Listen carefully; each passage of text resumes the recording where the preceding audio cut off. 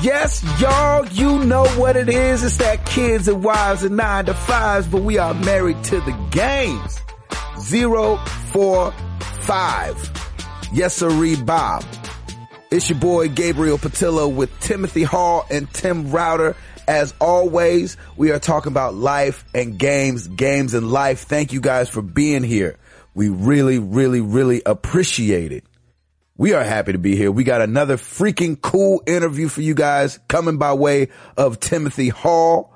He got hooked up with a guy named Phil Kovacs, and he's going to be on the show today. The audio lead from Naughty Dog. I know we've been talking about Last of Us a lot. I know some people out there are probably like, oh my gosh, Naughty Dog, Last of Us, some more, blasey, blasey, blah. Yeah, get over it. I'm just kidding. No, but it's just another cool side of video gaming. So, you know, look past the Last of Us and listen to what the man's saying. He freaking drops it. It's crazy. He's got such great stuff to talk about from the audio side of things, sound effects. I love what he said, Hall, when you were talking to him and you said, you know, what exactly, you know, are your responsibilities? He says everything that comes out of the speakers. I was like, woo! That's a good way to put it. I love that, man. I love that. And that's a lot to think about too. So that's crazy. Yeah, that's a lot.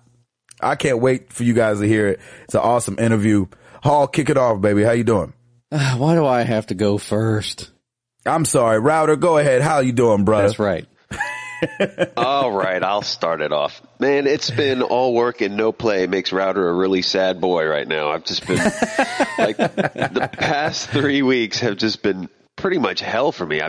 There's a lot of work piling on. I mean, don't get me wrong. It's a great thing to be nice and busy, but a lot of very, very early mornings and just a lot of nonstop. And, you know, it's just one of those things. Even since last episode, I haven't been able to play anything on my PS3. Come on. Yeah, it just stinks. Like, I've got The Walking Dead sitting there. I know it's short, which is good, so I can knock that out. But hopefully this week, I said there was light at the end of the tunnel last week, but I think this time there'll be light at the end of the tunnel this week. It's a longer tunnel than you thought. It's just a little bit longer of a tunnel. But yeah, man, it's been good. I'm almost ready to get a new HVAC unit upstairs because it's so freaking hot up there. So I'm getting one final. By the time you get around to doing that, it's going to be fall. I know, the right? winter time, you're not even going to worry about it. That's what I keep saying about my second car not having AC. By the time I get around to fixing it, I'm like, I could deal with this. Yeah. Exactly. Well, that's kind of how I've thought of it too. But then we're also getting into August, which is the hottest month around here in Tennessee. And so I want to make sure that my PS3 doesn't melt by the time August runs around. There you go. But yeah, just doing that, and baby's doing well, wife's doing well. Oh, Piper did. We started her in some swim classes, which she absolutely hates. It's hilarious. Oh, She's just no. it's pretty cool. It's really? Yeah, it's one of those. It's not one of those extreme survival swim classes, but it teaches her to kind of be able to float up and turn over, and basically, you know, if she were in a situation, you know, she would be able to keep herself afloat and that kind of stuff. And it's really cool. It's not with Bear Grylls? No. It's not Survivor Man or anything like that. And they don't just throw her in the pool and say, all right, have fun. Oh man, that's how I came up. Yeah, right? My grandmother used to live, cause we had a pool when I was really little, back when we lived in California. And I went to this place called Polly's Puddles when I was I think I was literally 5 months old or 6 months old, cause my mom was that scared of me falling into the pool. Wow. And I'm now thinking back, I'm well, were you not watching me? Were you letting me just have full reign of the whole house? Where were you, Ma? But they would literally just throw you in the water, and my grandmother would take me from time to time and literally sit there and cry as I'm screaming in the water because of how terrorized I was. Tears streaming down the face. Yeah. Yeah. I mean, I love to swim. I love to swim now. And my dad said I was swimming before I was walking. I was swimming at 6 months. Wow. That's awesome. Yeah. I mean, she absolutely hates it, but I think, she's, you know, you give her to the person in the water, and she kind of just floats her around, and the whole time she's just like, "Rah!" But she was saying that she's got the swimmer's instinct already, because when she let her kind of go a little bit, she instantly started freestyling. And she said most kids kind of just freeze up, and she's kind of freestyling. I think it's more like flight or fright syndrome, because she wants to get to us because she sees us. We're standing on the edge of the pool, and she sees us, and she's like, I just want to go there.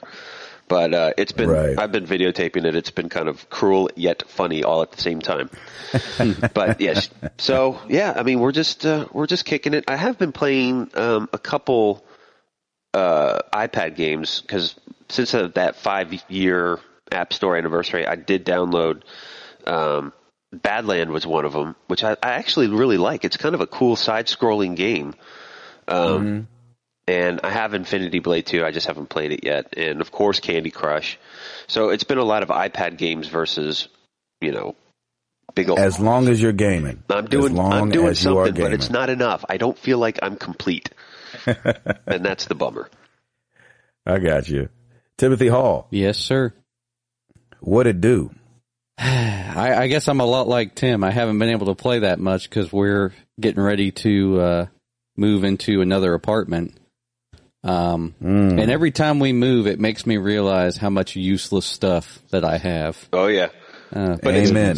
But when you move in, though, isn't it a cathartic feeling to know that you've gotten rid of some stuff and you're like, okay, we're kind of trimming the fat? Yeah, a little bit. I mean, I'm looking forward to it because we're moving into the apartment that we're going to have before we buy a home. So we're just kind of moving in, piling up some money, and then going to get something next summer. And, nice. Yeah, so like it makes me realize I've got a crap load of baseball cards and basketball cards, and I have no idea what to do with them. Interesting. Huh. Well, look them up online, make sure they worth something. Well, I mean, it's a like a long, in-depth process. I started doing a little bit of research, and just in like a few cards, like I'd piled up some cards, and right there it was like $50 value in cards. So I was like, all right, I need to start figuring out what these are worth. Nice. So, nice. Yeah, man, it made me realize like cards have just dropped dramatically in value. I have so much collectible crap because I used to be so into basketball. And, really? Yeah, I've got like figures and boxes and all kinds of crap. And every time we move, I've got to find a new place for this stuff. So finally, I'm just like, I'd really love to just get this off my hands. If I could take it to somebody and they'll give me a decent amount for it, I'll get rid of it. Because I just hate transporting it. Yeah. There you go. And it's not like you're going to miss it. No, not really. All it does is just sit in a box all the time. You never know, though, man. Depending on the card, you may be able to get that house earlier than you expected. Maybe. I don't know, man. Like I picked out like one box and went halfway through the box, and I already had accumulated like $50. So I was like, well, it's like maybe I should start seeing about selling these. Yeah. So I'm kind of, I mean, if any listener has experience with this kind of stuff, please write in and tell me what to do with these cards, because I don't know where to start.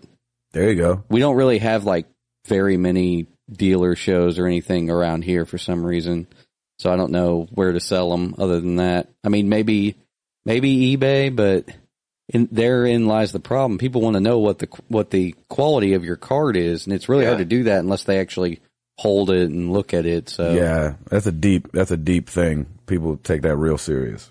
Yeah, I mean, it's almost like game collectibles too. I realized every time I move, I realize how much game stuff I have. So I'm like, meh. Or fanny packs. Fanny packs, yeah. There you go. That I'm holding on to. I actually was curious, and I started looking up the value of like used Game Boy fanny packs, and it was like $30, and I've got it brand new in the box. Boom. So I'm just gonna hold on to that one. There you go. I loved seeing that picture come across Twitter. I was like, yes. That was great, brother. That was great. It sits up on display in my office, so I love it. Yep. You been gaming? I've been playing iOS stuff, really, because of that sale. I went ahead and just started playing Infinity Blade 2, and it's so cool. Isn't it? Yeah, I love it. I can't wait to dive into it. I think I hit a glitch or something because they gave me like a really strong weapon, like way up front. So I literally kill everything in 2 hits now. Oh, take that to the bank, man. Oh, wow. Yeah. That's Glitch- awesome. Glitch I've nothing. messed up Take the that all the game. way. Something That's happened awesome. to the game. It favors you. Yeah, I think so. Other than that, I've been kind of keeping an eye on the sales because I was hoping they'd do some more digital sales because the whole Steam thing that's going on. Mm-hmm. The Steam sales make me jealous that I don't have a high-end PC. I'd love to be taking advantage of that stuff, but unfortunately, it's like, If I had a gaming PC, that'd be hard to play console games as long as it was hooked up to the TV. Yeah, So, I'm with you. Sure. Dude, you did a mashup too. yep. Last night, it was Jordan Thompson of Boom Headshot, Ooh. James Hardwick of Geeks with Wives, and me. And Timothy Hall And me. from Married Hall. to the Games. Yeah, and that was a lot of fun getting to talk to those guys. And I hadn't got a chance to listen to Geeks with Wives yet, but I listened to their latest episode yesterday, kind of when I found some free time at work, and they got a really good show over there. I really enjoyed it. And James had told me what they do is they bring on like a listener or bring on a fan of the show and just have them interact with everybody and kind of tell a little bit about what they like in gaming. So I thought that was pretty fun. neat. It's a great That's idea. awesome. I like James. He seems like a good guy. I think Yeah, we've he- almost talked to everybody over there, at least across Twitter, and those guys seem really cool. Definitely. I love talking with those guys. And if we have listeners who, haven't heard the show yet, go check them out. They're a really cool show. So Yeah. And then, of course, Jordan Thompson goes Yep, back. I Boom think he was one Headshot. of the first listeners ever Yeah, to Married I to think the you're right. Games. And he's been a supporter from early on. And he, when I was up there in Canada, was like, man, you guys' show was one of the reasons that I really started doing this thing. And it was just so cool to see him like grow into his thing. And I love listening to his show and stuff like that. So, and then when you get to know people too, it just makes it a little cooler. It's all about community, guys. It's all about community. yeah, love it. he's a great host too. Last night he was pretty much the host and the kind of led us through the show, and he does a great job. So you also, go check out his show, Boom Headshot, on iTunes and I'm sure Stitcher and Podomatic. So He's got a great theme song too. Which Yeah, is I love awesome. that. It's catchy. Same geek every week, Jordan Thompson. I love it. All right, Mr. Patillo. I heard I heard a rumor that Uh-oh. you're actually in town for a little while. Is that true? I am. That's crazy. I'm in town for like 2 weeks. That's awesome. dude, we're going to have to come TP your house. Yeah, totally. I'm gotta gonna do burn some the city hazing. down. I don't even know what's going on. I'm so excited to be here. Oh, that's so cool. It's bittersweet. The sweet side of it is that I get to be home. The bitter side is that life kind of hit right away.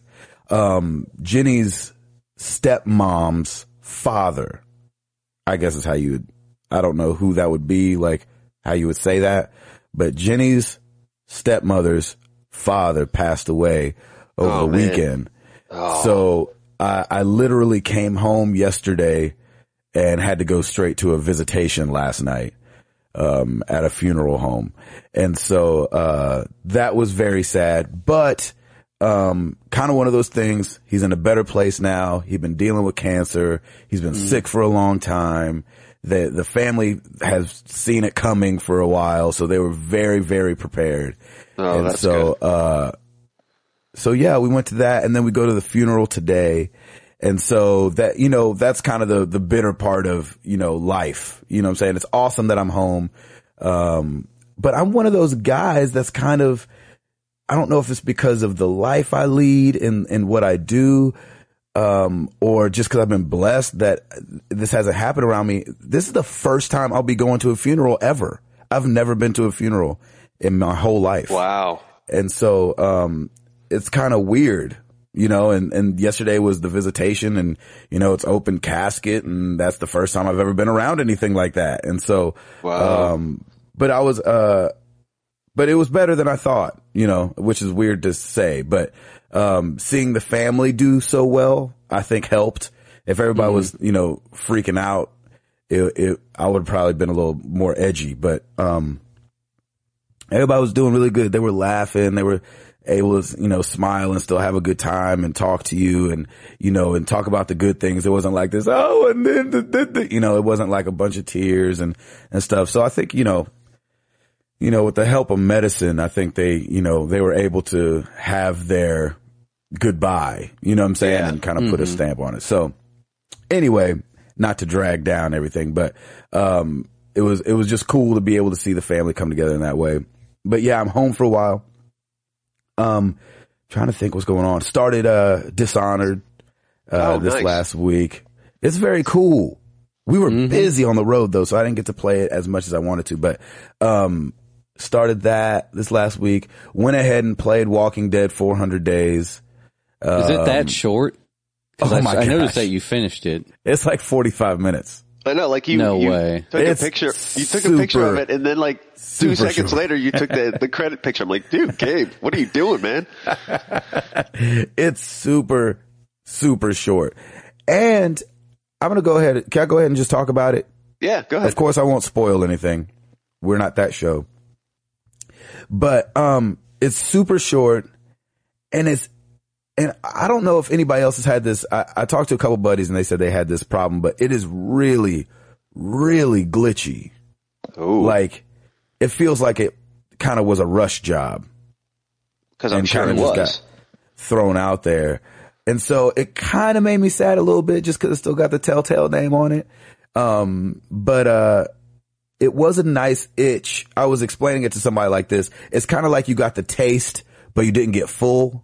It's like you were really hungry and you're like, hey, here's 2 chicken nuggets. And you're like, man, I really would like some more chicken nuggets. Right. But you only get 2. And so, it was cool. You play as 5 different people. And you play their story. And it's kind of, the 400 days are the 400 days, that you've played as Lee and Clementine. So it's the same time, different people, if Gotcha. that makes sense. And so you'll play like, Vince is one of the guys on there, and you'll start his story, and then they'll kind of start a story on him, and then it'll be like 2 days in to, the infection having broken out. And then you'll play like, it literally is like, it feels like 10 to 15 minutes with him, and you have to make some hard decisions, and then it's over. And then you move on to the next person. And you get to choose who you want to play as. The thing that I didn't like was, so Vince is 2 days in, and then I think, somebody else, I think her name is Shell. I think she's like 200 and something days in. But you don't know how far in the days are of the people before you choose them. But all the stories kind of have a thread.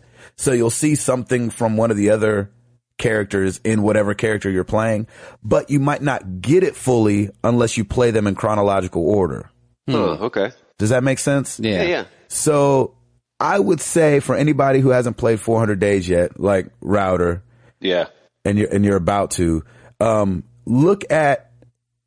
go ahead and find out the chronological order and play it in that way. And it doesn't ruin anything. If anything, for me, I think it heightens the experience, because I didn't look it up, but I actually only switched 2 people. And so I pretty much played it in chronological order, and it was way better. If it was really jumbled, then I would have missed so many of the smaller details. And I think you need that to feel like you got your money's worth. Because if you play it in just whatever order, and you don't get those little like winks and nods and like, oh look, see, from the other guy, then I think it comes up a bit not worth it. Maybe worth $3, but not $5. I know that sounds weird, but it's still good. It's just real short. Like everybody was saying it was short, and I was like, oh, how short can it? Oh, it's over. Saying kind of thing. So, I'm sure it was a rush job anyway, just based on, they're trying to ride the success of everything. Mm-hmm. But And that's fine. I mean, give them a little taste. As long as it doesn't completely suck, I'm in.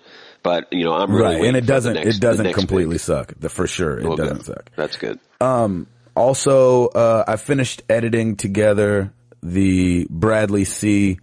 museum tour video of the golden age of video arcade games that he's doing up there in Green Bay. So that is live on YouTube. Go check it out. Oh, sweet. We'll do Twitter stuff and things like that.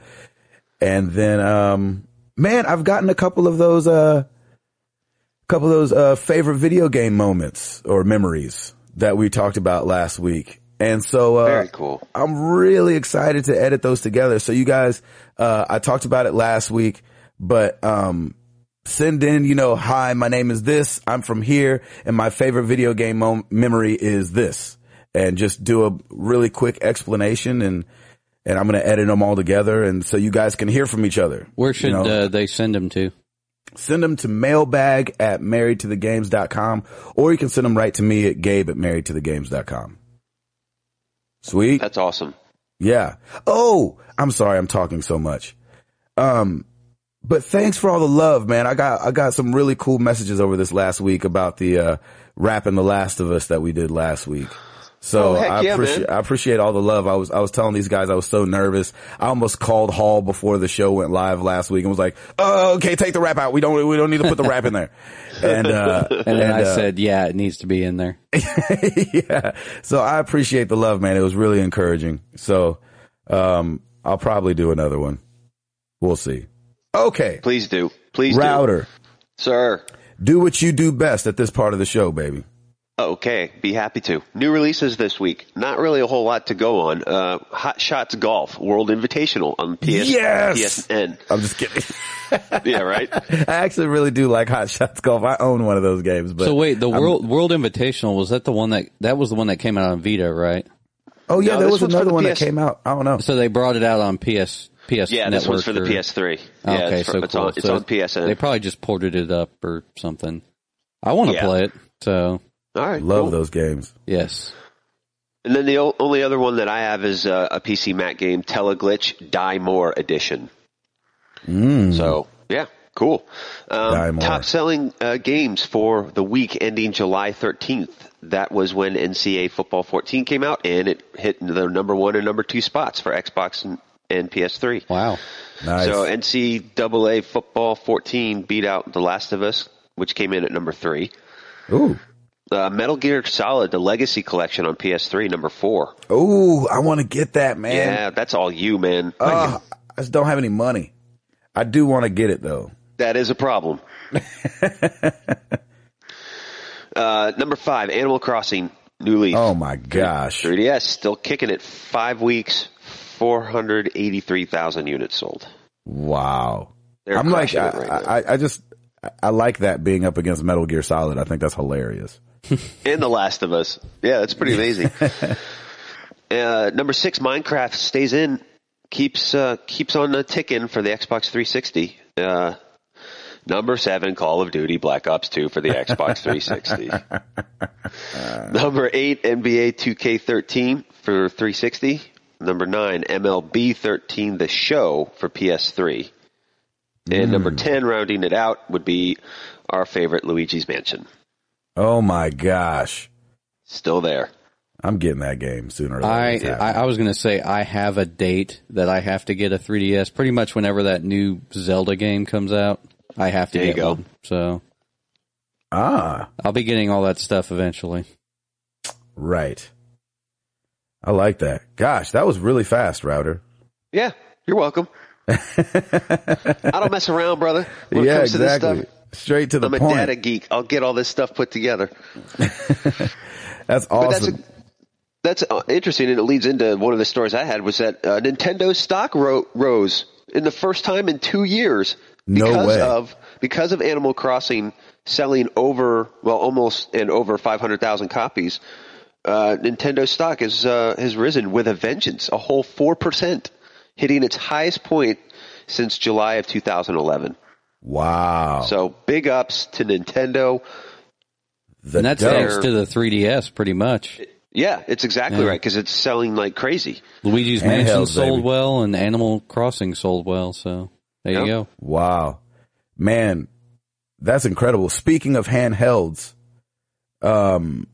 EA reported that it made more money through the App Store, Apple's App Store, than any other retail distributor. What? Wow. That is nuts. What? You know what? No, that's stupid. Isn't that crazy? That's stupid. Peter Moore, who is EA's chief operating officer, he said our quarter was notable. Wait, why does it say it that? Sorry. I can't, it's early still. It's all good. The notable, I'm going to just re-say what he was saying. I'm just paraphrasing now. The notable thing about their quarter was their strong digital sales.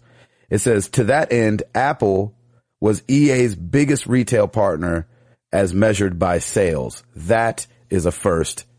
End paraphrase. Wow. That is nuts. You have to understand that's crazy because, and their games are a little bit more expensive, but it's not like they're $50 on there. Yeah, they still have a lot of games that are 99 cents. Exactly. I'm wondering what do you think is their top seller? Oh gosh. They pointed the well-performing mobile games were The Simpsons, Tapped Out, Real Racing 3, and The Sims Free Play. Those are all free-to-play games. That's why. But they all have in-app purchases. That's what I'm saying. That they're free-to-play, so they have add-ons, and the add-ons. There you go. That's how they get you. Yeah, I was going to say, you may not. There's a lot of people that probably play for free and just never buy anything, but there's also a lot of people that probably spend $10 to $15. So. Oh, it's so funny. I was talking to one of my boys this last week. He's on the road with us, and he's he's like one of the salty crew guys. He's like, ma. It's just kind of his personality. Love him. He's awesome, but he's just like a salty crew guy. And, nice. I look over and he's playing Candy Crush, right? It's just so funny because his hands are all dirty on his screen and he's playing with candies and all these colorful things. And I was like, how you liking that? He's like, I hate it. And I was like, yeah. I was like, you sure do. Cause all he does is Candy Crush. And I was like, have you bought anything on there yet? And he was like, I would never do that. And, blah, blah, blah, blah. He was like, it's a free game. Blah, blah, blah, blah. And so, we continue to talk about it. And I was like, so if you linked it to your Facebook page and had to ask friends, she's like, no, I can't bring myself to show people that I'm playing this game, blah, blah, blah, blah, blah, blah. And I was like, nice. Well, with the tickets and stuff having to get to the next levels, how's that been? And he was like, all right, well, maybe I'll spend a little money. I was like, oh, snap, this joke is buying his way onto the next levels. I was like, you can't tell me you don't care. Yeah, that's where they get you. So funny. So he's one of those guys that, stood strong on not paying for anything, but when it came to opening up more levels, he's more than willing to give $1 here and $1 there. I bought one time because I wanted to test a theory that if you purchase something, you would get a better chance of advancing to the next level. It would. Because Lauren had that theory for a while because she was stuck on something and then she's like, screw it, I'm going to buy this. And then the next time she did it, she advanced. With the thing she bought? Yeah, well, after she bought, I think it was just she bought more lives, right? So when she bought more lives, that next time, she was able to advance to the next level. Huh. So we were both like, that's an interesting theory. So I tried it, and of course, I didn't get anywhere. It set you back a level.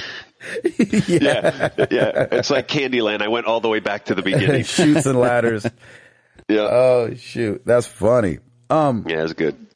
You guys want to get into this interview? Yes. Oh yes. I was going to say right near the end. If you haven't played, probably I think it's the first 15 minutes of the game. Just go ahead and skip there, and Phil kind of lets you know when there's a spoiler coming up because he has to mention it in order to talk a little bit about the sound. Yeah. Yes, to explain something. So just listen for that if you haven't played the game yet, or if you're, just not wanting to ruin the experience. It's not that dangerous of a spoiler. It really isn't, but just keep that in mind. I'm with you on that one. You, ladies and gentlemen, Timothy Hall and Phil Kovacs.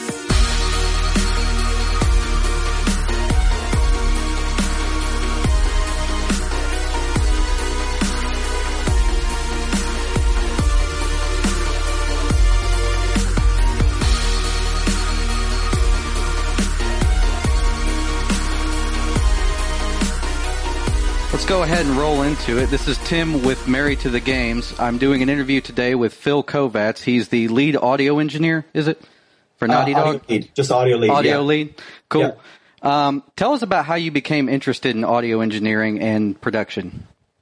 Well, first of all, Tim, thanks for having me on board. This is great to talk to you guys and get some more of our little story out there and just kind of talk about The Last of Us some more because, you know, it wasn't enough just to deal with it the last 3 years of our lives. So, yeah. No, but how did I get interested in audio? Well, it's an interesting story. Just most like anybody, I started out, you know, loving music as a kid and was brought up with music, and I learned how to play the piano and growing up in the late 70s and early 80s, there was a lot of interesting new sounds to be heard by synthesis, and I always kind of had a thing for that in movies like Star Wars and Return or Raiders of the Lost Ark and all those great adventure movies and Close Encounters. It was funny because I grew up doing music, but my parents were always like, "Oh, it's a great hobby, kid, but you got to have a real job," kind of a thing. And that's kind of the path that I went on. And went to school and got a college degree and did the whole thing and went to the workforce and was working at Enterprise Rent-A-Car. And we ended up renting some vehicles to a company that was shooting some commercials up in Santa Fe. And I became friends with some of the production staff in there and talked to them about how much I love movies and sound and music, and thinking that I was going to become a composer for TV and film. They were like, "Hey, you got to come to LA." So I did. And this was January of 97. And just came sight unseen, quit my job, and figured out what I could do. And ended up getting a job as an intern at Frank Serafini's studio in Venice, California. And for those of you who don't know who he is, he's an Academy Award-winning sound designer, Tron, Hunt for Red October, Lawnmower Man, those kinds of movies. And great guy. Totally gave me a chance. And he had a full-on like post-production studio there with mixing and Foley and sound effects and the whole thing, and a music studio as well. So I just got a chance to dig in and really, really fell in love with sound effects, and just basically moved that into that direction. And it was the best decisions I've ever made in my life. So that's great. What made you get into game audio? Necessity. It was interesting. I was working in post-production doing TV work at the time, and it being a TV show, they stopped working during the summer. And a gentleman by the name of Richard Adrian I had met earlier, who's now an audio director at EA Vancouver. He was at the time working at a company called Nova Logic out in Calabasas, California, and they did games like Delta Force and Armored Fist and Comanche. And so he was like, "Hey, well, maybe you can come out and help us out." And so I went for an interview with Tom Hayes and the guys at Nova Logic, and we got along great and jumped in, started doing sound for a game called Tacky on the Fringe. Was my first game that I worked on. So it was awesome. It was a really great opportunity, and my first time working in Pro Tools and really just doing pure sound design work, and it was a blast. At that time, were there still tape recordings, or was most of it digital for gaming at the time? It was all digital at this point. Okay, yeah. Cool. Yeah. The responsibilities of a field recordist and sound designer are pretty well known. What are the duties assigned to an audio lead? Well, still do a lot of work, still getting the hands dirty, keeping the razor sharp. And basically, I would describe my job as being like a post-production supervisor on a film, or supervising sound designer, supervising sound editor. My responsibility pretty much is everything that comes out of the speakers. We try to surround ourselves by people who are really good at what they do.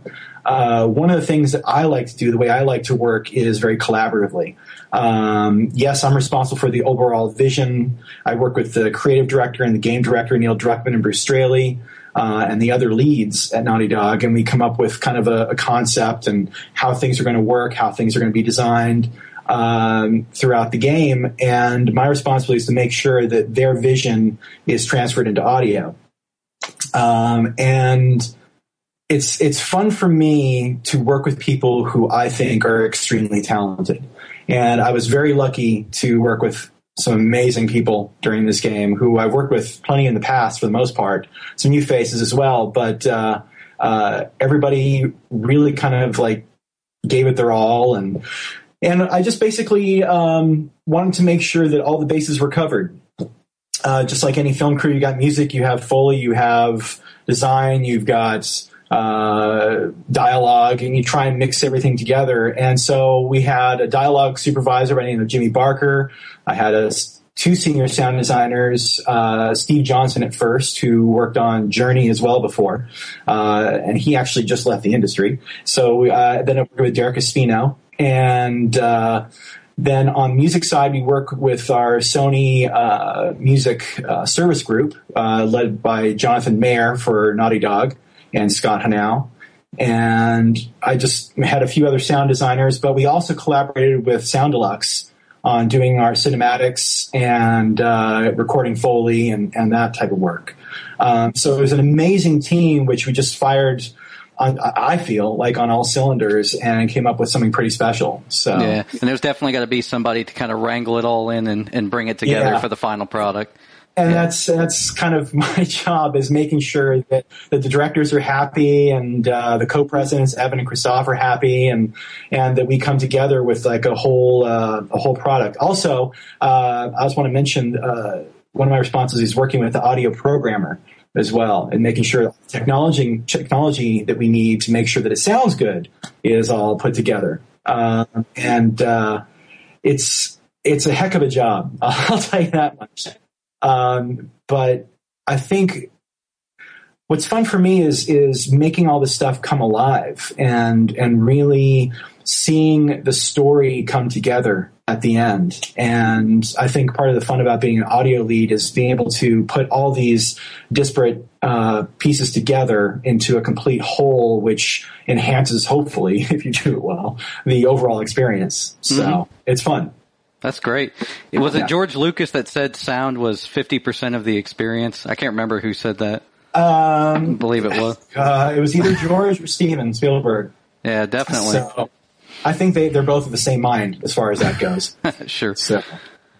The Last of Us contains some very eerie sound design work. Where did the inspiration for some of the creature sounds come from? So The Infected, I think you're thinking of. Well, we went back and forth on this for quite a while because The Infected really went through a lot of design changes throughout the process of creating the game. They went from very exotic at the beginning to becoming very human at the end, for the most part. And, there was always about the cordyceps and the fungus and how it was affecting these people. And over the course of the game, it's a long story there, but we eventually came up with that there was going to be 4 types that you'd encounter: early infected, recently infected, the runners, then the stalkers, who are kind of in between the runners and the clickers, who are basically at this point kind of taken over by the fungus, the parasite, and then later on the late ones, the bloaters, who are these just encased in fungal goodness, big boys. And, I think early on in the process, we really felt that what was scary, and this comes back to the very beginning, like we talked about in the past in other discussions, that we really wanted to keep this grounded sense of realism, hyper-realism, of course, but a realism in this. And we were trying to come at this game from more of like this kind of indie attitude, sort of from No Country for Old Men, The Road, these types of inspirations. Even though they didn't have creatures or anything, we felt that we owed it to have it be more of a less is more kind of attention building exercise. And thinking about this, we came up with the idea earlier on that it wasn't the human that was evil, it was the fungus that was actual evil. The humans are just along for the ride. They're screwed. And we wanted to convey the sense of pain, suffering, loss, horror to the sounds of the infected. And once our lead character designer, Mike Noland, came up with the full-on clicker designs with the cordyceps blossoming from the eyes and cracking the skull and leaving this cleft and splitting everything apart and figuring out that they'd be blind, the echolocation really kind of came to the forefront of an idea. And we did a lot of research on the echolocation. We really kind of looked at animal kingdom. We looked at bats and dolphins and other animals, even a couple birds that use echolocation. But in our research, we also saw that there are humans that use echolocation. There are some blinded individuals who have really tuned their senses to use either clapping or broadband clicks in the back of their mouth. I don't know how that's going to come across in the microphone, but to kind of get a mental image of their surroundings. And there was actually a gentleman, I don't remember his name right now, who would teach other blind people to echolocate. And we thought it was really, really clever and really interesting. And so we thought about these concepts on how we could evolve kind of these human fungal hybrids to use this sort of technology or evolution to get around. And we did a lot of trial and error and stuff that did not sound good until we worked. Me and Derek Espino worked with a couple of actors to try and say, hey, look, we're kind of hitting a wall. Can you help us out? Kind of get in the booth with us and kind of do a few things. We'll see what works out. Well, there's this woman by the name of Misty Lee, who's an amazing voice actress. And she just kind of came up with this sound that was kind of almost like an inhale through the back of the throat, which kind of slowly vibrated the cords, which wasn't a click per se, but it had this kind of dolphin-esque kind of quality to it. And we knew we were onto something at that point. And then through the wonderful use of editing, clever editing and iteration and all kinds of things, we figured out a process and ways to make sure that we could get this kind of creepy echolocation sound from a human. And I got to stress that almost everything you hear from the infected are human. There's no animal sounds built into the infected. The only sweetening sound I think we used was dry ice at one point for some of the more aggressive sounds. But everything there is based on a human or made by a human. It was processed to some degree. So everything from babies up to me. So. I was going to say, I watched the Soundworks collection video, and I believe you played the male clicker. Were you actually credited for that? I don't think so, but that's okay, even if it wasn't. It's funny because Bruce Straley ended up being the movements for the clicker, and I ended up being pretty much the voice for the male clicker. So it's a collaborative, team effort. We get our hands dirty. We get in there and do stuff, and it's a lot of fun to do that because we know these characters and we know what we're trying to achieve, and sometimes what you come up with yourself ends up being what passes through the cutting room floor. So definitely, yeah. Do you have any favorite sound effects or voicings in the game? And if there's a story behind them, yeah. There's a couple of things I think that are really interesting in this game. one is actually really, really silly. All the rats in the game are chickens, and they're chickens that were recorded in Rio de Janeiro by one of our sound designers, Neil Yucatel. He had to go down there during production with his wife, who was doing a symposium for her work down there. And so he brought his recording equipment down, and he recorded a bunch of like old rusty doors and gates and all kinds of things. But he also got these really awesome chickens, which became the rats. I would say I don't think there's any like very specific favorite like sounds themselves, but I would say what I'm probably most proud of in this game is how we were able to make it all kind of work together and feel as like a single world. We worked incredibly hard to get kind of this environmental audio system all put together. And probably out of the 3 years that we worked on the game, we probably worked on that the longest.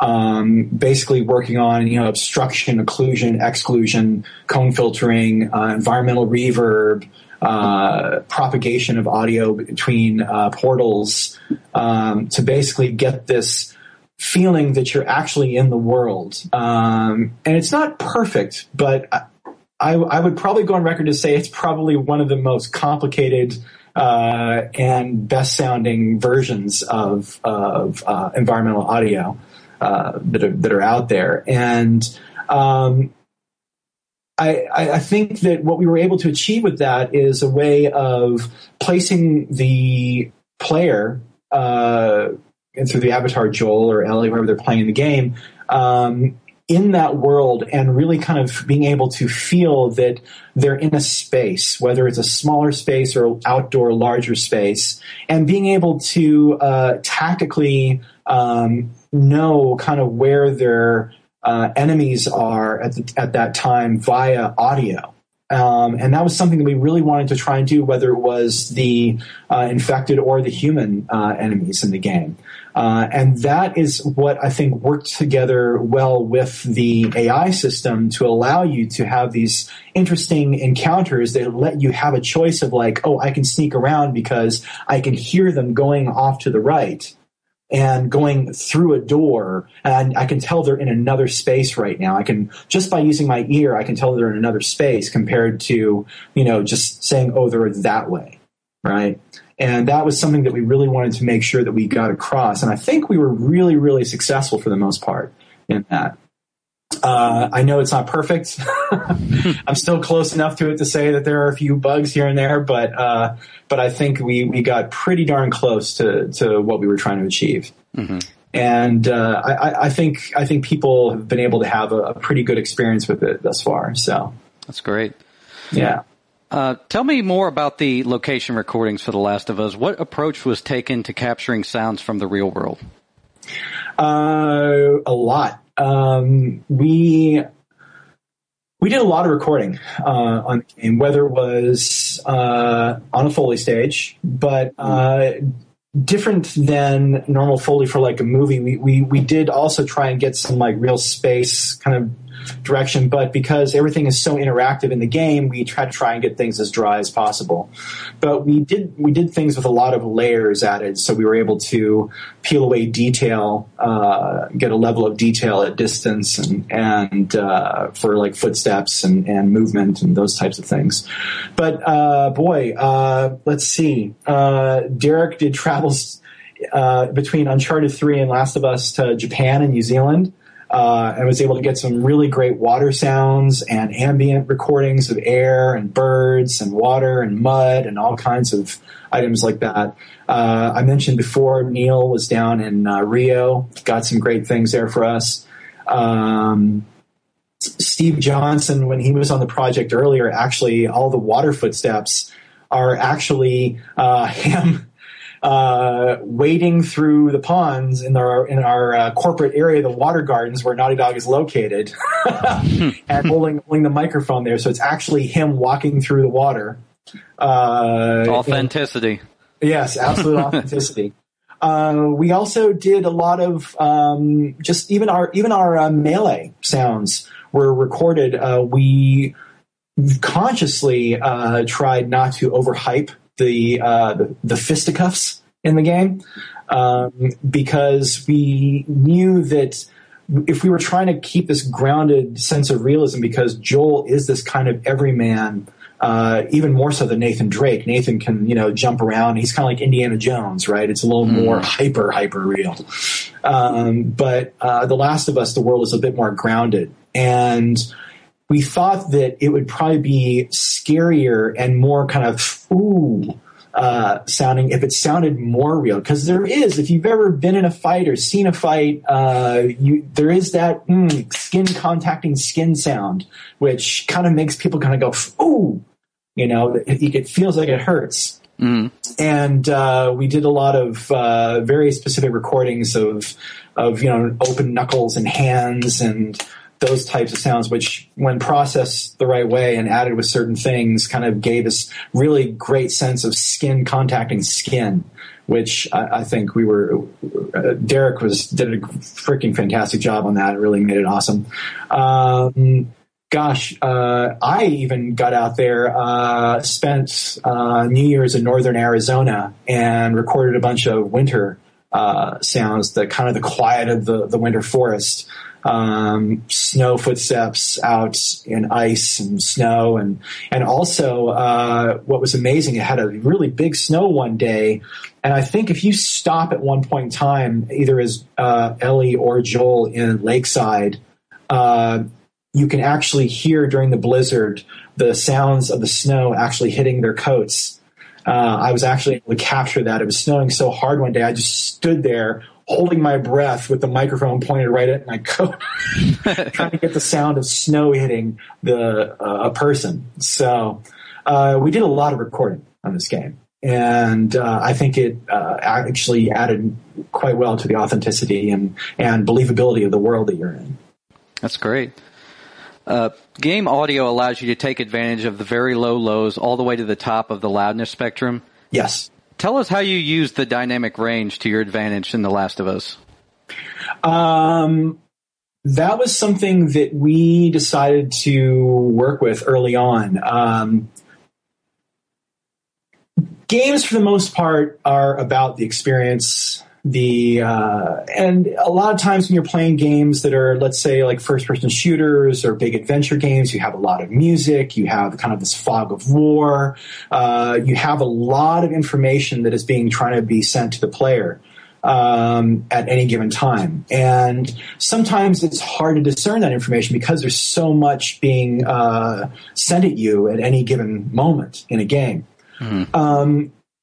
We really looked at film, and especially films that we were shooting towards, like especially No Country for Old Men. And Skip Busey did an amazing job with that movie. And one of the things that I remember from the first time seeing that film was, if you remember, there's a hotel scene where Jason Brolin is in the hotel and he's waiting for he's thinking the other character, I can't remember his name right now, is coming after him or looking for him, and he's sitting there on the bed with the shotgun, and it's dead quiet. You can hear every creak of the floor. You can hear the sound of the feet with the socks going across the floor. And one of the things I noticed about that was how people sat forward in their chairs, and they just kind of got into that moment and paid more attention and were sucked into this high tension moment. And I really wanted to try to achieve that in a game. And we wanted to really make sure that in this world where there, for the most part, when you weren't in a quarantine zone or any type of built out area, there was no electricity. There was no traffic. There were none of these sounds that you relate with in the real world or our world. Noise pollution. Exactly, noise pollution. There's just silence, and whatever kind of breaks the silence of that moment, whether it's detritus falling from the ceiling or birds or bugs or what have you. basically the sound of things being disturbed.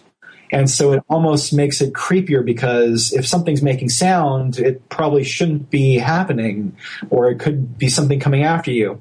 And so we kept a high dynamic range. I think we actually ended up with about 23 dB of dynamic range in the game. So we really did try and keep the lows low, quiet, and which kind of gave us this really great canvas to work with, where sounds needed to be loud or scare the player. And it became that way because, we weren't doing things like bringing buildings down and huge planes exploding and other things you have in other games. That we even do at Naughty Dog with the Uncharted series. So we really felt that the scariest thing in this game would be a gun going off. For the most part, I think we do have a couple of bombs in the game as well too. But so when a gun goes off, that could be the end of you. And it should be shocking and loud and really kind of, just hit hard and strong. And so we were fortunate enough to be able to do that, because it actually lets the player feel like they're actually firing a weapon, where it's not just like pow, pow, pow, it's blam, and so you'd have these great moments of quiet that could be punctuated by these very quick and fast moments of loud sound, which I think, causes players to tighten up a little bit and feel that tension even stronger. So we kept that from the recording side all the way through the final mix. And that really is something that I'm proud of that we were able to achieve, because that's a hard thing to sell, I think, when you're talking to game directors. And, usually they're like, oh, this isn't loud enough, or isn't loud enough. And you try to explain to them, mixing is the art of reduction. It's not the art of making everything louder. The hands don't go up on the faders, they pull them down. And so it's a hard sell a lot of times. And I think we had a few battles along the way, but we won for the most part. And I think once they saw the final product of how it was all being mixed together and working, that it was really servicing their vision and the story. That's great.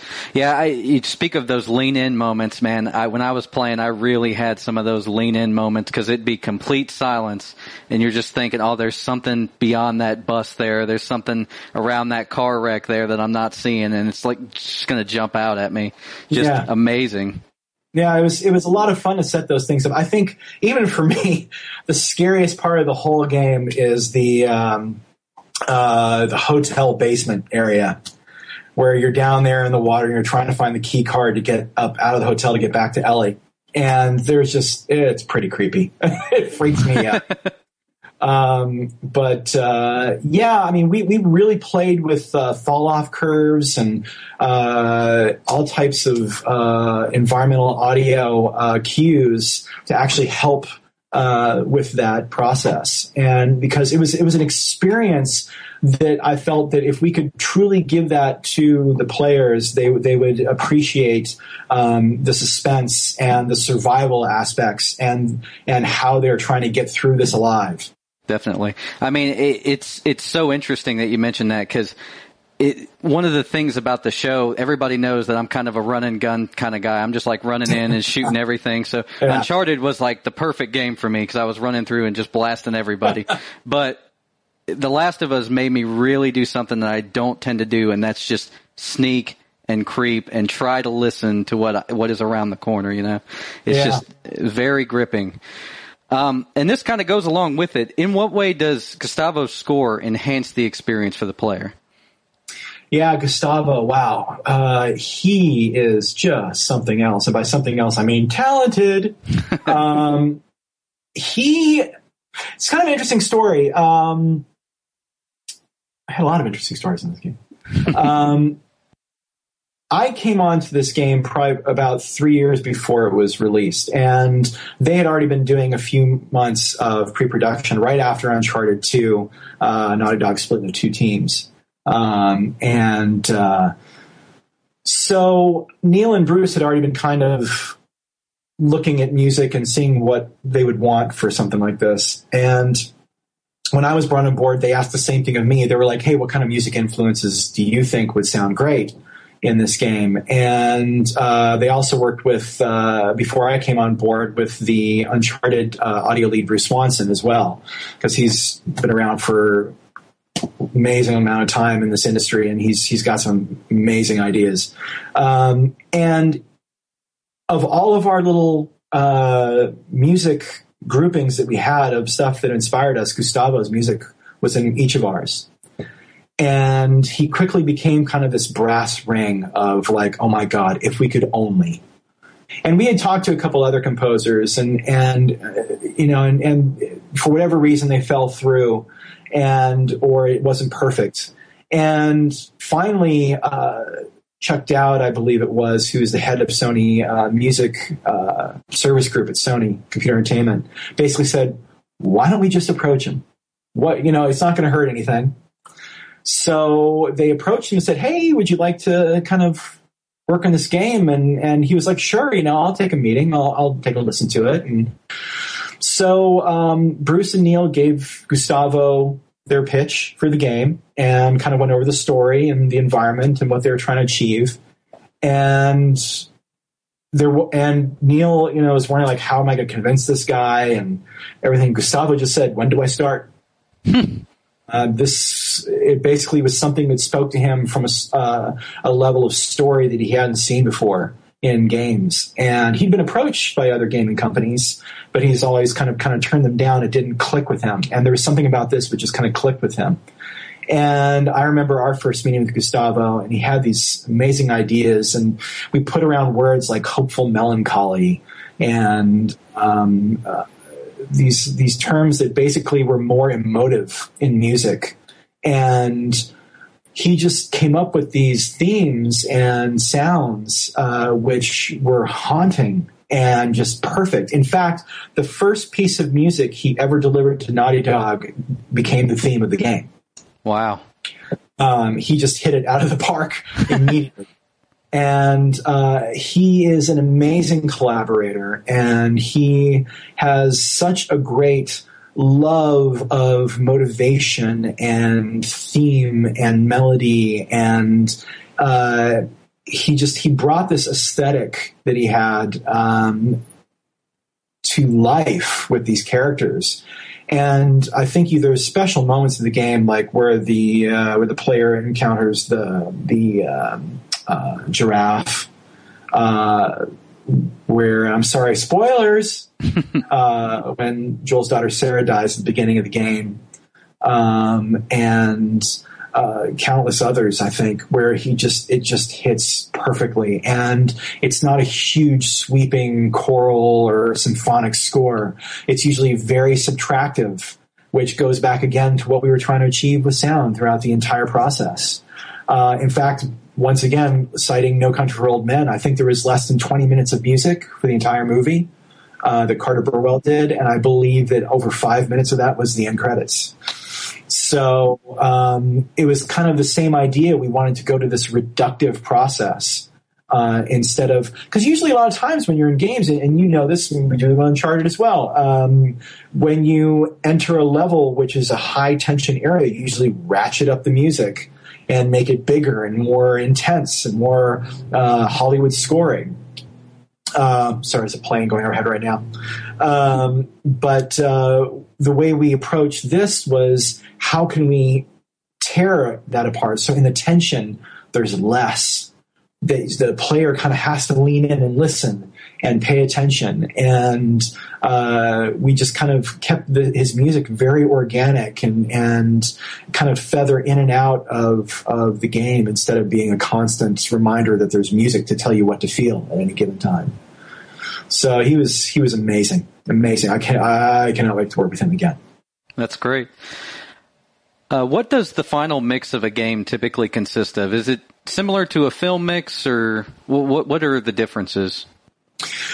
Well, you end up with the same kind of material. You end up with stems. We break all our audio down into stems, and those stems sit across virtual faders for us. In our instance, I mean, I can have about as many faders as I decide that I want to have, however crazy I want my job to be at the end of the game.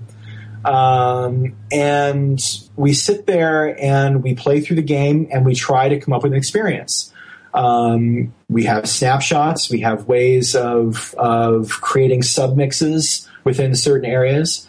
But a lot of times, and the way we approach sound at Naughty Dog for the game is we have a lot of metadata at our disposal to create the sound of the game. And Bruce and Mai's aesthetic is basically for every sound that you put in the game, you're actually mixing at that point in time. And you're trying to tell a story. You're trying to create an experience. And so we start, quote unquote, mixing from the very first time we start putting sound in. Because in an interactive environment, it's a lot different than linear. Linear, no matter how many times you watch it, same thing's going to happen every time. And in a game, it's very interactive. You can have a different experience depending on where you are, what you have, how you're playing the game, how many enemies are around you, what have you. And we have to be prepared for all those types of circumstances, and it has to sound good at any of those circumstances. And so I think, I don't know if it was Bruce or Jonathan coined the term sound behavior designer, was kind of where our industry is heading toward, because to say a sound effects designer, it's kind of a reactive process. And we have to be a lot more nimble than that. And sounds in interactive games have a lot of behaviors that are attached to them. And we have to be able to anticipate those behaviors and work with those behaviors and help create those behaviors. So every one of our sounds has a myriad, I think over 55 pieces of metadata that are attached to each sound in the game. And these kind of tell it where it's going to be, how it's going to sound, how loud, for how long, fall off how far, how it's going to interact with the reverb, how it's going to interact with the environmental audio, all these types of items based on what type of sound it is. And a lot of our mixing actually goes into creating that metadata along the way. So we're mixing as we go on these games. So if we've done our job correctly, by the time we sit down to the final mix, we're probably about 85 to 90% there. And once we're at that point, we kind of look at the big picture and try to achieve where we're at. How are the cinematics sitting compared to the gameplay? How is the dialogue overall compared to the ambience, compared to the hard effects, compared to the music? Kind of make the big moves at that point in time. And so it's a lot like a final mix of a feature, but we're basically pushing virtual faders and text files at that point in time instead of getting our hands on the console. I know that some companies use MIDI and what have you to kind of get those faders going, but we don't at this point yet. So there's a lot more number crunching maybe in our mix than you would in a film mix, but it's basically the experience that we're trying to achieve, and at that point in time, we're trying to make sure that the overall experience is being told and the story is being adhered to in the final mix. We have thousands of sounds at any given time, which get sent to submixes of weapons, Foley, what have you, and we try and keep track of that with snapshots, and all the reverbs are done via our environmental audio. So there's not really a lot of specialized reverbs going in as you would on a film mix. Perspective changes are handled in game, and we have to be aware of those early on. So there's a lot of technology that actually goes into it. But I think having the experience that I've had through post audio and also in games and that kind of in mixing and kind of and myself trying to be a storyteller at heart. I may not be writing the story, I may not be drawing the story, but I'm certainly, using my ears to try and make sure that it gets across. I tried to create that overall experience that when the player sits down from the moment they hit the start, but even before with our minimalist menu screen in the game, to the moment those credits roll, that they're going to have just an awesome audio experience. So it's a tough one, mixing the game, but it's incredibly rewarding. That's great. I think you did a great job. No, thank you very, very much. It's total team effort. We sat there. I think all being told, we had probably somewhere in the neighborhood of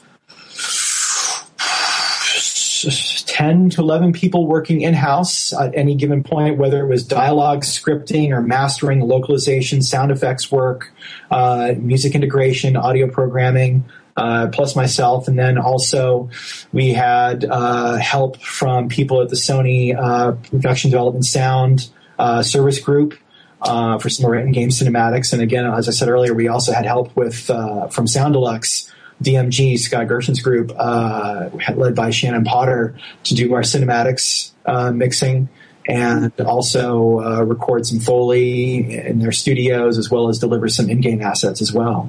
So there's a lot of coordination that happens with that too, to make sure that they get some of the in-game designs that we're using, also that they understand the objectives that we're trying to achieve. So the movies sound very similar to the game, and you have this kind of continuous experience going from a movie to the game and back and forth again. We really wanted to try and make that as smooth and seamless as possible.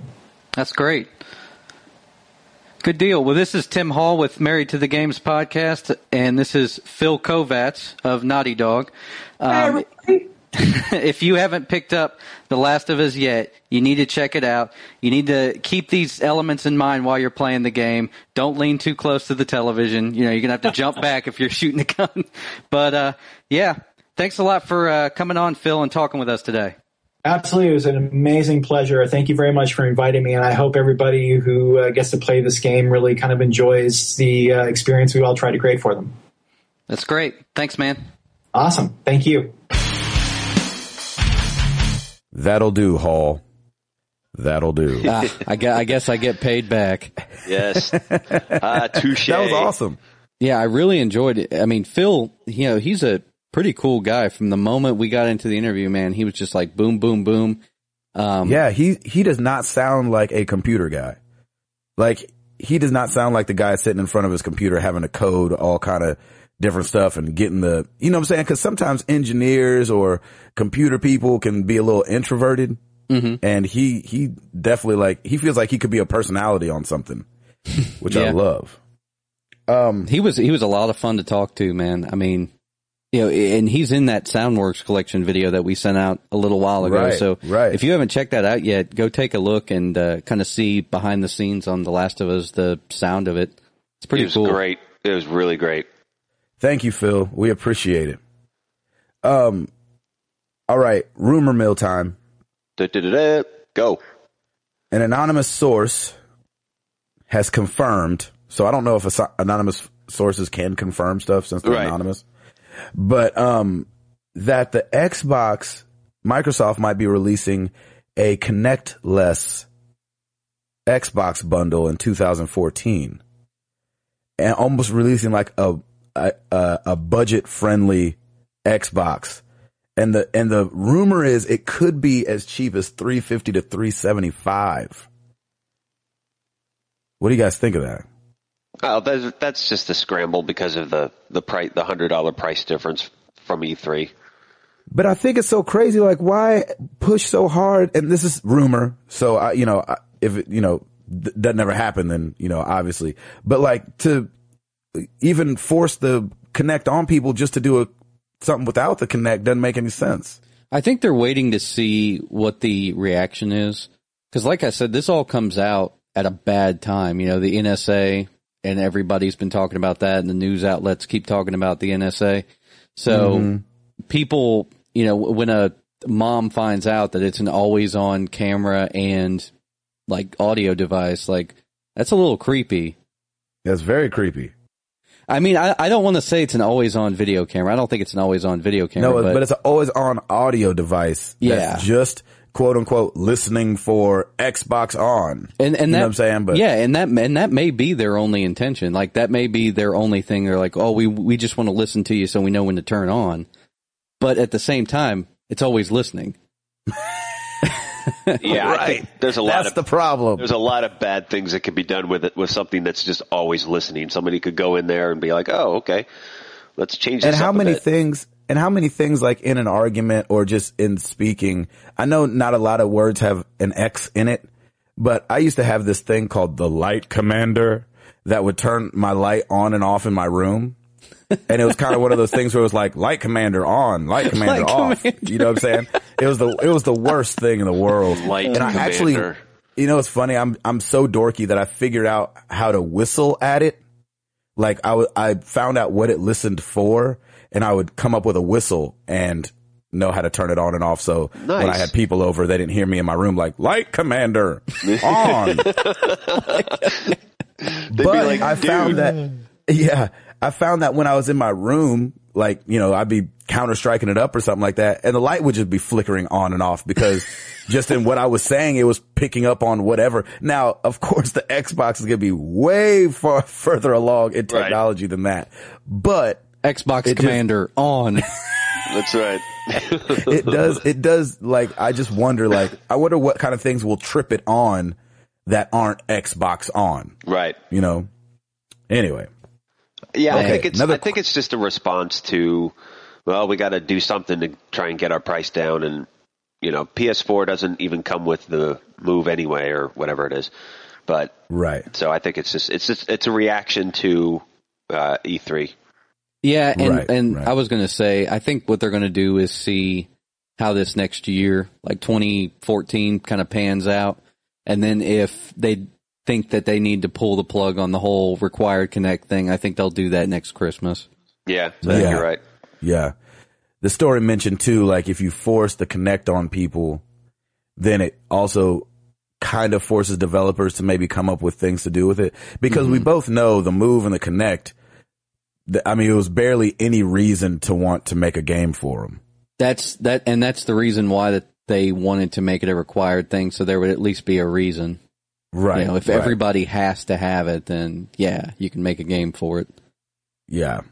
Okay, so moving on before we do some questions, because we got a lot of questions this week, and we love that. We don't ever want to take away from that. So, but I wanted to give you guys this other piece of news, which I thought was hilarious. The original Madden programmer, did you guys see this story? His name's Robin. I'm going to jack up his last name. Antonick. Antonick.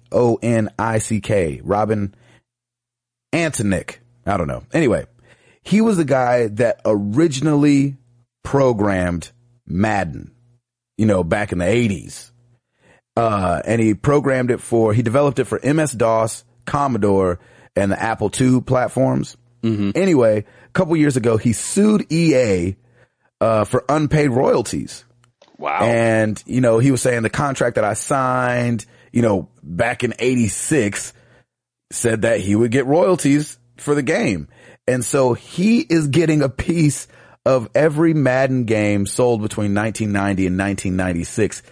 He's getting $11 million. Wow. Which is awesome. That is awesome. That's cool. And it opens it up even further to now he can sue, since he won that, now he can sue from 97 to present. Oh boy. Wow. Which would make him a very, very wealthy man all of a sudden. Shoot, I'll take 11 million and call it a day too.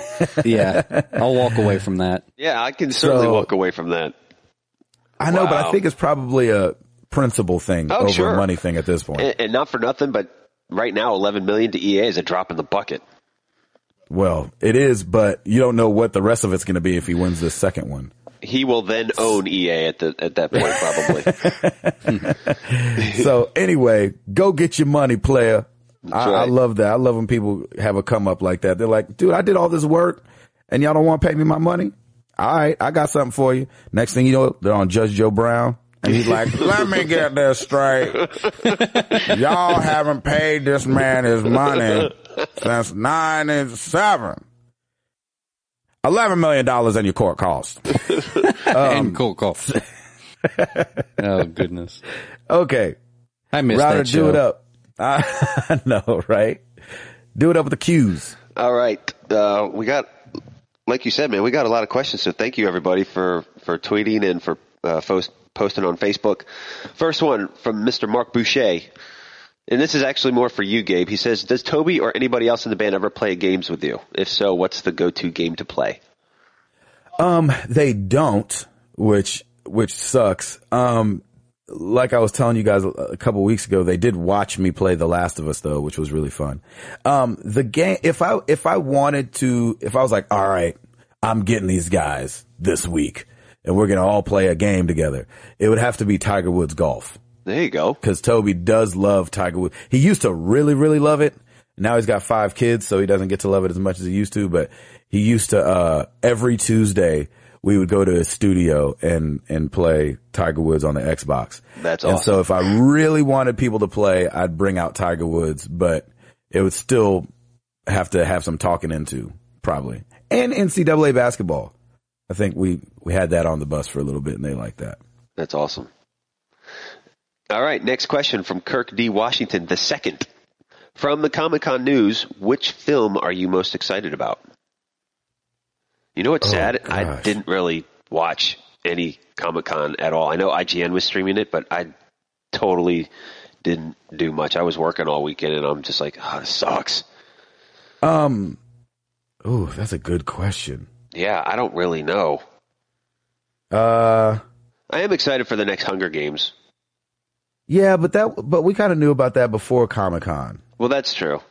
I've got to say, the picture that I saw, I didn't get to watch the trailer yet, but I know they debuted this season 4 of The Walking Dead there. Yes, I did see that. That looks awesome. And I was like, oh, heck yes, because I freaking love The Walking Dead. I still have to watch season 3. I have it all in my DVR just sitting there, and I have to watch it. I can't wait. I would have to say Walking Dead just because it's coming soon, and I freaking love that show. Yep. You say the same thing, Hall? Yeah, I didn't really get to see. I think that they released like an extended trailer of the Hunger Games, the newest one. Yeah, I saw that. Yeah, I didn't really get to see much else than that. But I did get to see that Walking Dead trailer, which I loved.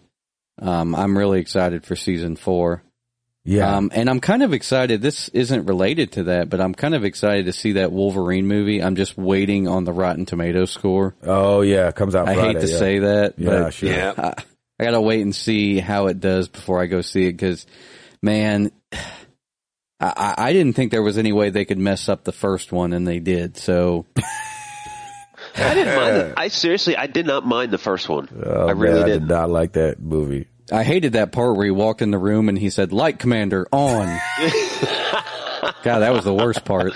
Way to go, Hall. Touche. That's good. Golly. All right, here we go. And I'm trying to take Jamie Foxx a little bit more serious too. I think they released some Electro. What's the name? Yep. So from Amazing Spider-Man 2. Electric Boogaloo. All right, I don't know if go. I want to see the new Spider-Man movies. Like, I haven't seen the the latest one. Yeah, I didn't either. I don't know if I want to watch any of them. It's good. I have zero desire. I'm sure. I know the story. I know what happens. You know, it's like we're done. I'm sure it is. I just wanted I wish Spider-Man 3 didn't suck so bad. Oh God, that was horrible. It was. That was bad. That's sad. All right, let's move on. Next question from Pervil Patel. And forgive me if I screw up anybody's name. Hey, NTTG crew. Been listening for a few months and really enjoy what you guys do. My question is, with the increase in number of open world style games that was evident from this year's E3, which style of games do each of you prefer and why? And what do you think are the pros and cons of each? That's a great question. First off, thank you for listening. That's really awesome. I'm glad you've been enjoying it. Yeah. For me, I love the open world style of games. I love those adventure games. I don't know, man. That's a good one. The pros are you can explore so much of anything, and the more developers create these more open world games, I think it just opens it up to just so many other things and and collectibles and all kinds of fun stuff. I think the cons of it is it would take you so much longer to finish the game. Mm-hmm. And because I like to be thorough with everything, so if I'm going somewhere that I haven't been before, it's off the beaten path, I'm going to look at everything, and that's just going to, the con is that if you're wanting to beat the game, it's going to just take you a lot longer. But I don't mind that. I enjoy the whole game experience anyway, so I'm in no rush. Like if I play a game for a while, I'm fine with it. It's totally great as long as I'm enjoying it. Yeah. I would have to say I'm an action adventure guy, probably. Tomb Raider, Uncharted, Last of Us kind of guy. I think the pros are they can, especially with the cinematics now, you can dive really deep into a story without having that long of a game. But the con is that it's not that long of a game. And sometimes you don't get like the side quests and stuff to prolong your experience. Like Last of Us, I don't think has 0 side quests. Like you never leave that main story of what you're trying to do. And Tomb Raider has a bit of that too. So you can like go back and do things, but they're not like side quests. And I don't mean like, hey man, I lost my keys. Can you find my keys someplace? But like, just like stuff that could be, important to the story, and just prolong the experience. Halsifer. I think,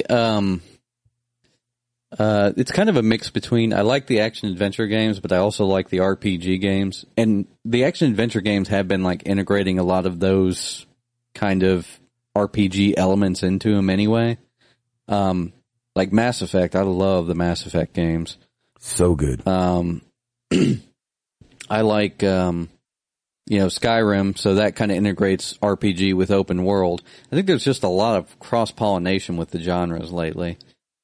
The pros is, no matter what type of gamer you are, you can kind of enjoy different types of games. So if you like more of the RPG stuff, Tomb Raider kind of gives you a lot of those elements, the collecting, the leveling up, the experience points, all of that stuff is, the stuff that you get, the salvage, and you can build your weapon and stuff. So they put a lot of those elements into Tomb Raider, and it made it a pretty fun experience. If it was just, a standard action adventure game with none of that integration, I don't know if it would have scored as well as it did. Sure. So yeah, those are the pros. The cons, probably that, we do get some stories that are a little more linear in the action adventure genre, so there's not as much freedom. But for me, a lot of times, since I don't get to game as much, like I like to kind of have that straightforward story. You know what I mean? Yeah. Like I don't like to have to keep track of locations and try to remember all this different stuff that's going on in this open world. And sometimes that kind of turns me off to open world games, just having too much freedom, I guess. Yeah. But that's to say, I mean, I still enjoy those types of games. Now, I will say with the last one I played, Sleeping Dogs, I just ran it straight through the story. I didn't really do any of the side stuff, so. Yeah, I love that game so much. I did everything I could. But I like that they gave you the choice. They gave you the choice to just run straight through it like I wanted to do. And they also gave Router the opportunity to do everything. So I think that's great. Especially, I mean, that's the thing. If you love the game, or if you're playing the game and you're just really into it, it's perfect. If you're so, then, just go through the main stuff and call it a day if you want. Mm-hmm. Boom. Next question. Good question. Next question from Facebook, Jake Peters. I just started listening to the podcast, and as a new homeowner in a long-term relationship, I can appreciate playing your old games and working with a budget. You guys are legit, and that makes you worth listening to. That's awesome, man. Thanks, dude. That's Thanks great. a lot, man. Anyways, I'm a free, good Lord. I'm a few multiplayer matches away from getting the platinum in The Last of Us, and was wondering if you guys ever feel compelled to trophy up so that you can get the most out of your games. Man, that's awesome. I heard the multiplayer is kind of tough to platinum in The Last of Us. Maybe not. I don't know. But I'm not a huge trophy person. I like to just kind of play the game. Depends too on the game. I've said this before. I may go back and try to at least do like level up or just get a better trophies the next time for The Last of Us because that game was so compelling. But typically, if I get a trophy while I'm doing it, great. If I don't, I don't. And yeah, but on some of those Assassin's Creeds, didn't you platinum something on Assassin's Creed? I did. Well, I did the 100% sync on AC3. I got all 100% of the DNA things synced up. I don't think that's a platinum though. The only platinum I've gotten was The Walking Dead, and you get that when you finish the game. Me too. and you know what though? I'm fine with that. It doesn't really matter. Yeah, I am too. So. Yeah, I'm not a big watch movies that I've watched before guy, unless it's like a hilarious comedy. And so I think with that personality type, I'm not always quick to pick up a game just to get the trophies. And since we started doing the show, is the first time that I've had more than like 2 people on my friends list on PSN. And so maybe that pushes me a little bit. When I start comparing trophies, I'm like, oh shoot. Yeah. So that pushes me a little bit. So maybe in the future, but I haven't run across that yet. Yeah, it's fun. You get that little competitive nature and you're like, oh man. Exactly. I got to get on this. Yeah, I'm with you. What about you, Hall? Good question. For me, trophies are kind of a side effect of just playing. So if I get them while I'm playing, that's awesome. But, if I look at the trophies list and it's something a little bit easy, I might shoot for it. But if it's something just ridiculous, like collect everything, I'm like, nah, I'm okay. Yeah, you're good. That's awesome. I will say that I really, really liked the way that Sleeping Dogs kind of integrated, not really achievements per se, but they were kind of just like goals. So like, you'd be driving a car and it'd say, Tim Marauder drove for 1,000 feet without, hitting anything. So can you do better? Right. Kind of thing. And I think that that's awesome. I think that that's cooler than achievements because it actually pops up and tells you what your friends did doing the same thing. I think more games need that. Yeah, that is cool. I'll definitely agree with you on that one. Yeah, because I thought that was way cooler than trophies. I was just, like I said, getting trophies as a side effect. And with Sleeping Dogs, I didn't look at the trophies at all. I just played the game. And whatever I got, I got. So I was more interested in those friend challenges type things. Because it's almost like multiplayer without actually playing at the same time. Yeah, it's true. That's funny. Like, I don't even think about looking at the trophy information for the games. I'm just like, play a game, let's go, hit start, go.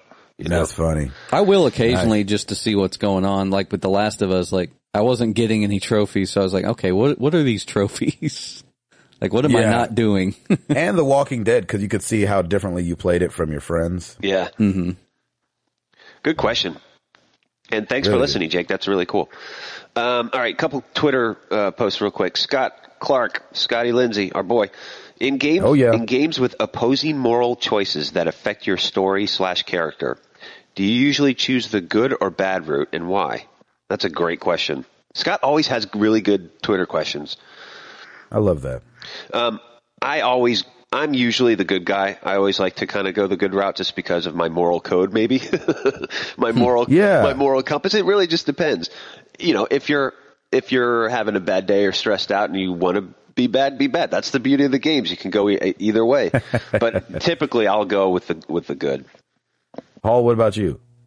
I always go good. It's kind of the same thing as Tim. Like, I feel like I would feel bad if I did something bad in the game, even though it's affecting no one. If that makes sense. Even though, we can play through Uncharted and by the time you get to the end, you've killed like 1,500 guys. Right, but, right. Yeah. I would, there was one experience though that was pretty funny. So I was playing the Mass Effect game. I think it was Mass Effect 2, and I wanted to play that all good. So I was doing all the good things, and every time it would pop up with like an identifier, I would hit the good one. The first time those little identifying things popped up though, like go good or go bad, I didn't know what they were. Bad one. Yeah, I didn't know what they were, so I accidentally hit the bad one. Me too. And it was funny because I was talking to a guy, and in the middle of the cutscene, you know, he's just talking to me, and then I accidentally picked the bad thing, and I see my character like put a rocket on the guy and just like blast him off or something. I was just like, awesome. what did I just do? Like, I didn't know what that was, and I was like, I must have done something bad. Like, I must have accidentally picked the bad side. But That's it was hilarious. funny because if you look at my character's story arc, so he's good the whole time. And there's that one thing where he just sets him off the rails, man. That's awesome. He couldn't help it. He snaps. Yeah, he's like, He I don't snapped. deal with racism well. You're like, oh, that's your button. That's awesome. I always go good too. We're so boring. Gosh, we're boring and old. Yeah, we're just goody two shoes. That's all. It's funny because I like when I played Infamous, I did all the good stuff. So I would, you know, my character would be all blue instead of red. And but I've actually found that I really enjoy things like The Walking Dead and Spec Ops: The Line, that where you have two choices and both are bad. Yep. And so I almost like being forced into those because that's what it takes. It's like, hey, you can either shoot this kid or have somebody else shoot this kid. And you're Yeah, that like, was man, rough. the right thing, I guess, is for me to shoot this kid. You know what Yeah. I'm saying? Not make somebody else do it. And so, I do enjoy having to be a bad guy sometimes. That's true. Mm-hmm. Good question. Next question. Rich Fisher at Valhalla 1R. With life becoming more hectic, do you think handheld gaming will increase? That's where most of my gaming happens lately. I mean, if EA is any indicator. They are a good indicator. Yeah. And if for sure. If Nintendo keeps putting out Animal Crossing and Luigi's Mansion, then yeah, that's going to take over the world. Exactly. Yeah. I think people are interested in taking those old school games on the road too, because I think that's why they made PlayStation games compatible with the PSP, so you could take like Final Fantasy VII, Final Fantasy VIII, just all those PS1 classics, and you could like actually take them on the road with you. Because that's how I played those games recently. You know, I just took them on the PSP, and that made it a lot better. And it's to me, it's like a better than iPhone experience. I can have a full game on the road. For sure. Yeah. Yeah, I'm with you.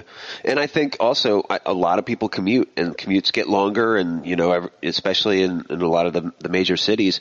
So, I mean, handheld is probably where you live, if that's the case, especially if you have, say, an hour commute or something. That's where I would probably be. But I will say this, if I had a handheld, I would be probably single and alone, because I would be, that's all I would probably be doing. That's why, like, I'm probably not going to get a handheld besides, you know, my iPad or phone, which I guess you can consider them handhelds. But, man, if I could port my game from PS3 over to the Vita or what have you, God, it's over. I'll be done.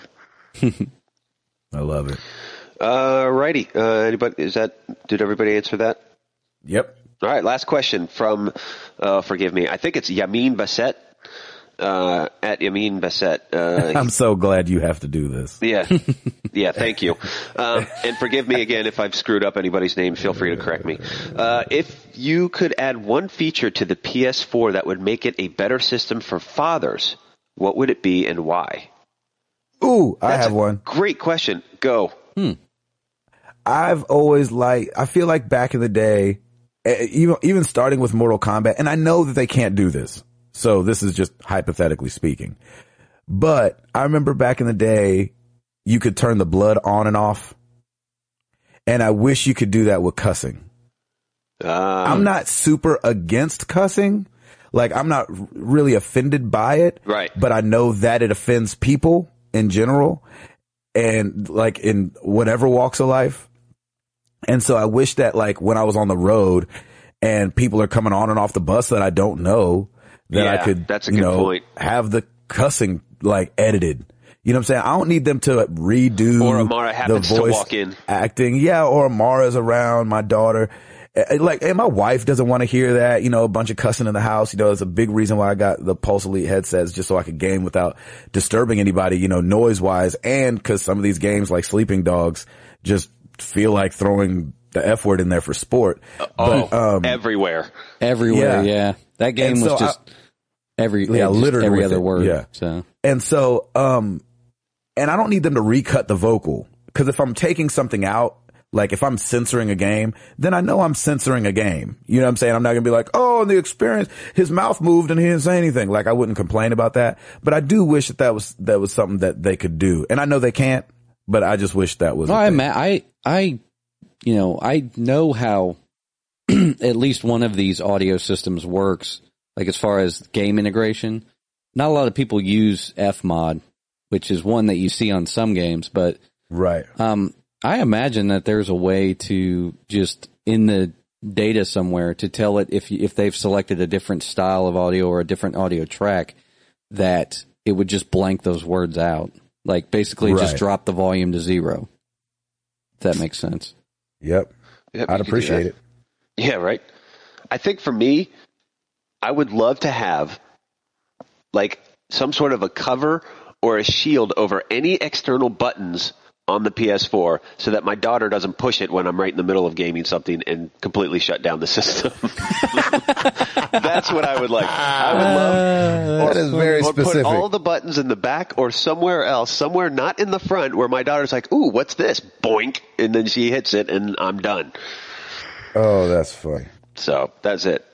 Well, thank you everybody for your questions. That's really cool. We love doing this kind of stuff and keep it going. That is awesome. I love it. Yeah, we got some good questions this week. Thinking questions again. Actually, you know what? I've got to come up with something. I am not a father of kids, but I'm a father of dogs. Oh yes, go. There you go. And let's hear this. I don't know if it's a PS4 thing. I don't think it will be, but the Xbox has a button that is touch sensitive, so it's not like something you push in. So my Dachshund constantly pushes her nose on the Xbox and turns it on. Oh, that's hilarious. That's great. Yeah, so put the button on the top maybe, because it's on my entertainment center, like my one in the office, which is really low to the ground. And she just walks up and she's sniffing it, and then her nose accidentally touches it. It's like, bing, and just turns on. Oh, my God. It says bing. Bing. Is she startled by it, or does she's used to it? Yeah, she's a little startled by it, and the CD tray is also touch sensitive, so sometimes she'll accidentally hit that and then the tray pops out. It's like, ding. Awesome. Dude, that totally happened to me the other day. I was playing XCOM and Amara was doing something to the Wii and her knee hit the power button. And anybody that plays XCOM knows that thing doesn't save super often. No. And that thing powered off, and I lost a lot. Let's just put it that way. Oh no. That sucks. Yeah, it's awesome. Was that the last one, Riley? Yeah, that's a wrap. Shoot. Nice. Okay, yes, good. Sorry, I saw a question from last night that I wanted Hall to answer, but you didn't ask it. But I don't know who it's from or how it's worded. So I'm like, shoot. But it had something to do with retro games and which one you would want. If there was any retro game that you loved enough that you'd want to see a well done reboot of. Yes. Yeah, I didn't pick that because didn't somebody ask that before? At some point? I don't remember.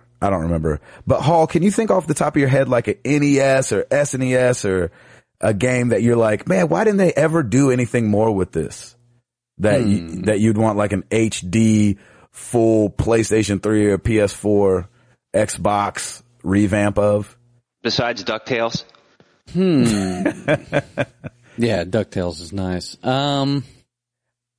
I was thinking about it and I was like, I can't think of much. And then I thought of one game that I used to have so much fun with that I never, that I wish they would do now, but I don't think it would sell very well. But Pilot Wings on the SNES. I loved that game. I don't know why I love that game. There was a Pilot Wings 2. The Wii, or no, they had Pilot Wings on 3DS. Is it on 3DS? Yeah, it's on 3DS. Oh, I don't know if it's any good, but I'm definitely one more getting reason a 3DS. to get a 3DS. I'm definitely getting one. That's all there is to that. There's your HD remake, I guess. Yeah, but that's not, I mean. I know. Sorry, I hate to throw that on you last minute because I know you. No, I know. I'm weren't trying to thinking think. about Shoot. I can't. I would like a really good Shinobi game, but I would want it to be 2.5D instead of like. Nice. Does that make sense? 2.5D. Yeah, I totally understand that.